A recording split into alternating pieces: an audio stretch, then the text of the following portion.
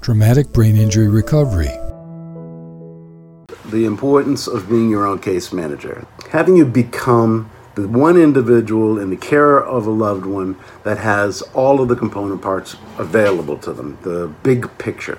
A lot of our TBI residents have multiple physicians that they go to see. It could be a urologist, a neurologist, an orthopod, dentist, primary care, sometimes several primary care individuals within a given practice. It's imperative actually for one individual to have all of that information available to them. Put yourself together a 3-ring binder and then have each section separated out. So you've got your dentist, you've got your neurologist, you've got your urologist, you've got your primary care notes. They're all there. Because it's easy for any one individual physician to get, with the workloads that a lot of them have, to not have a running piece of information right readily available when you walk into an appointment. But if you do, you can help them with that so that you're not getting re-prescribed the same thing over again.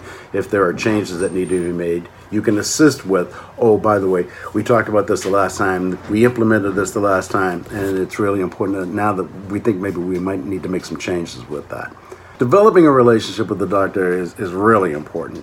On your end, as the case manager, it's not so much that you want to go in there and be challenging and be confrontative. You really want to come into this as an adjunct and an assistant and to be supportive. You may have to be directive at times, for sure. But the notion is that you're looking for a partnership here. And if you go into a scenario and you're willing to have that kind of conversation with your doctor, look, I want to have a partnership. I'm the one taking care of this individual on a day-to-day basis. I know what's going on a day-to-day basis. And when we come into an appointment, we're really dealing with this sort of a snapshot scenario where I'm watching the movie every day. So you have to be willing to go into each office, right to talk to each one of the specialists as an assistant, as a helper.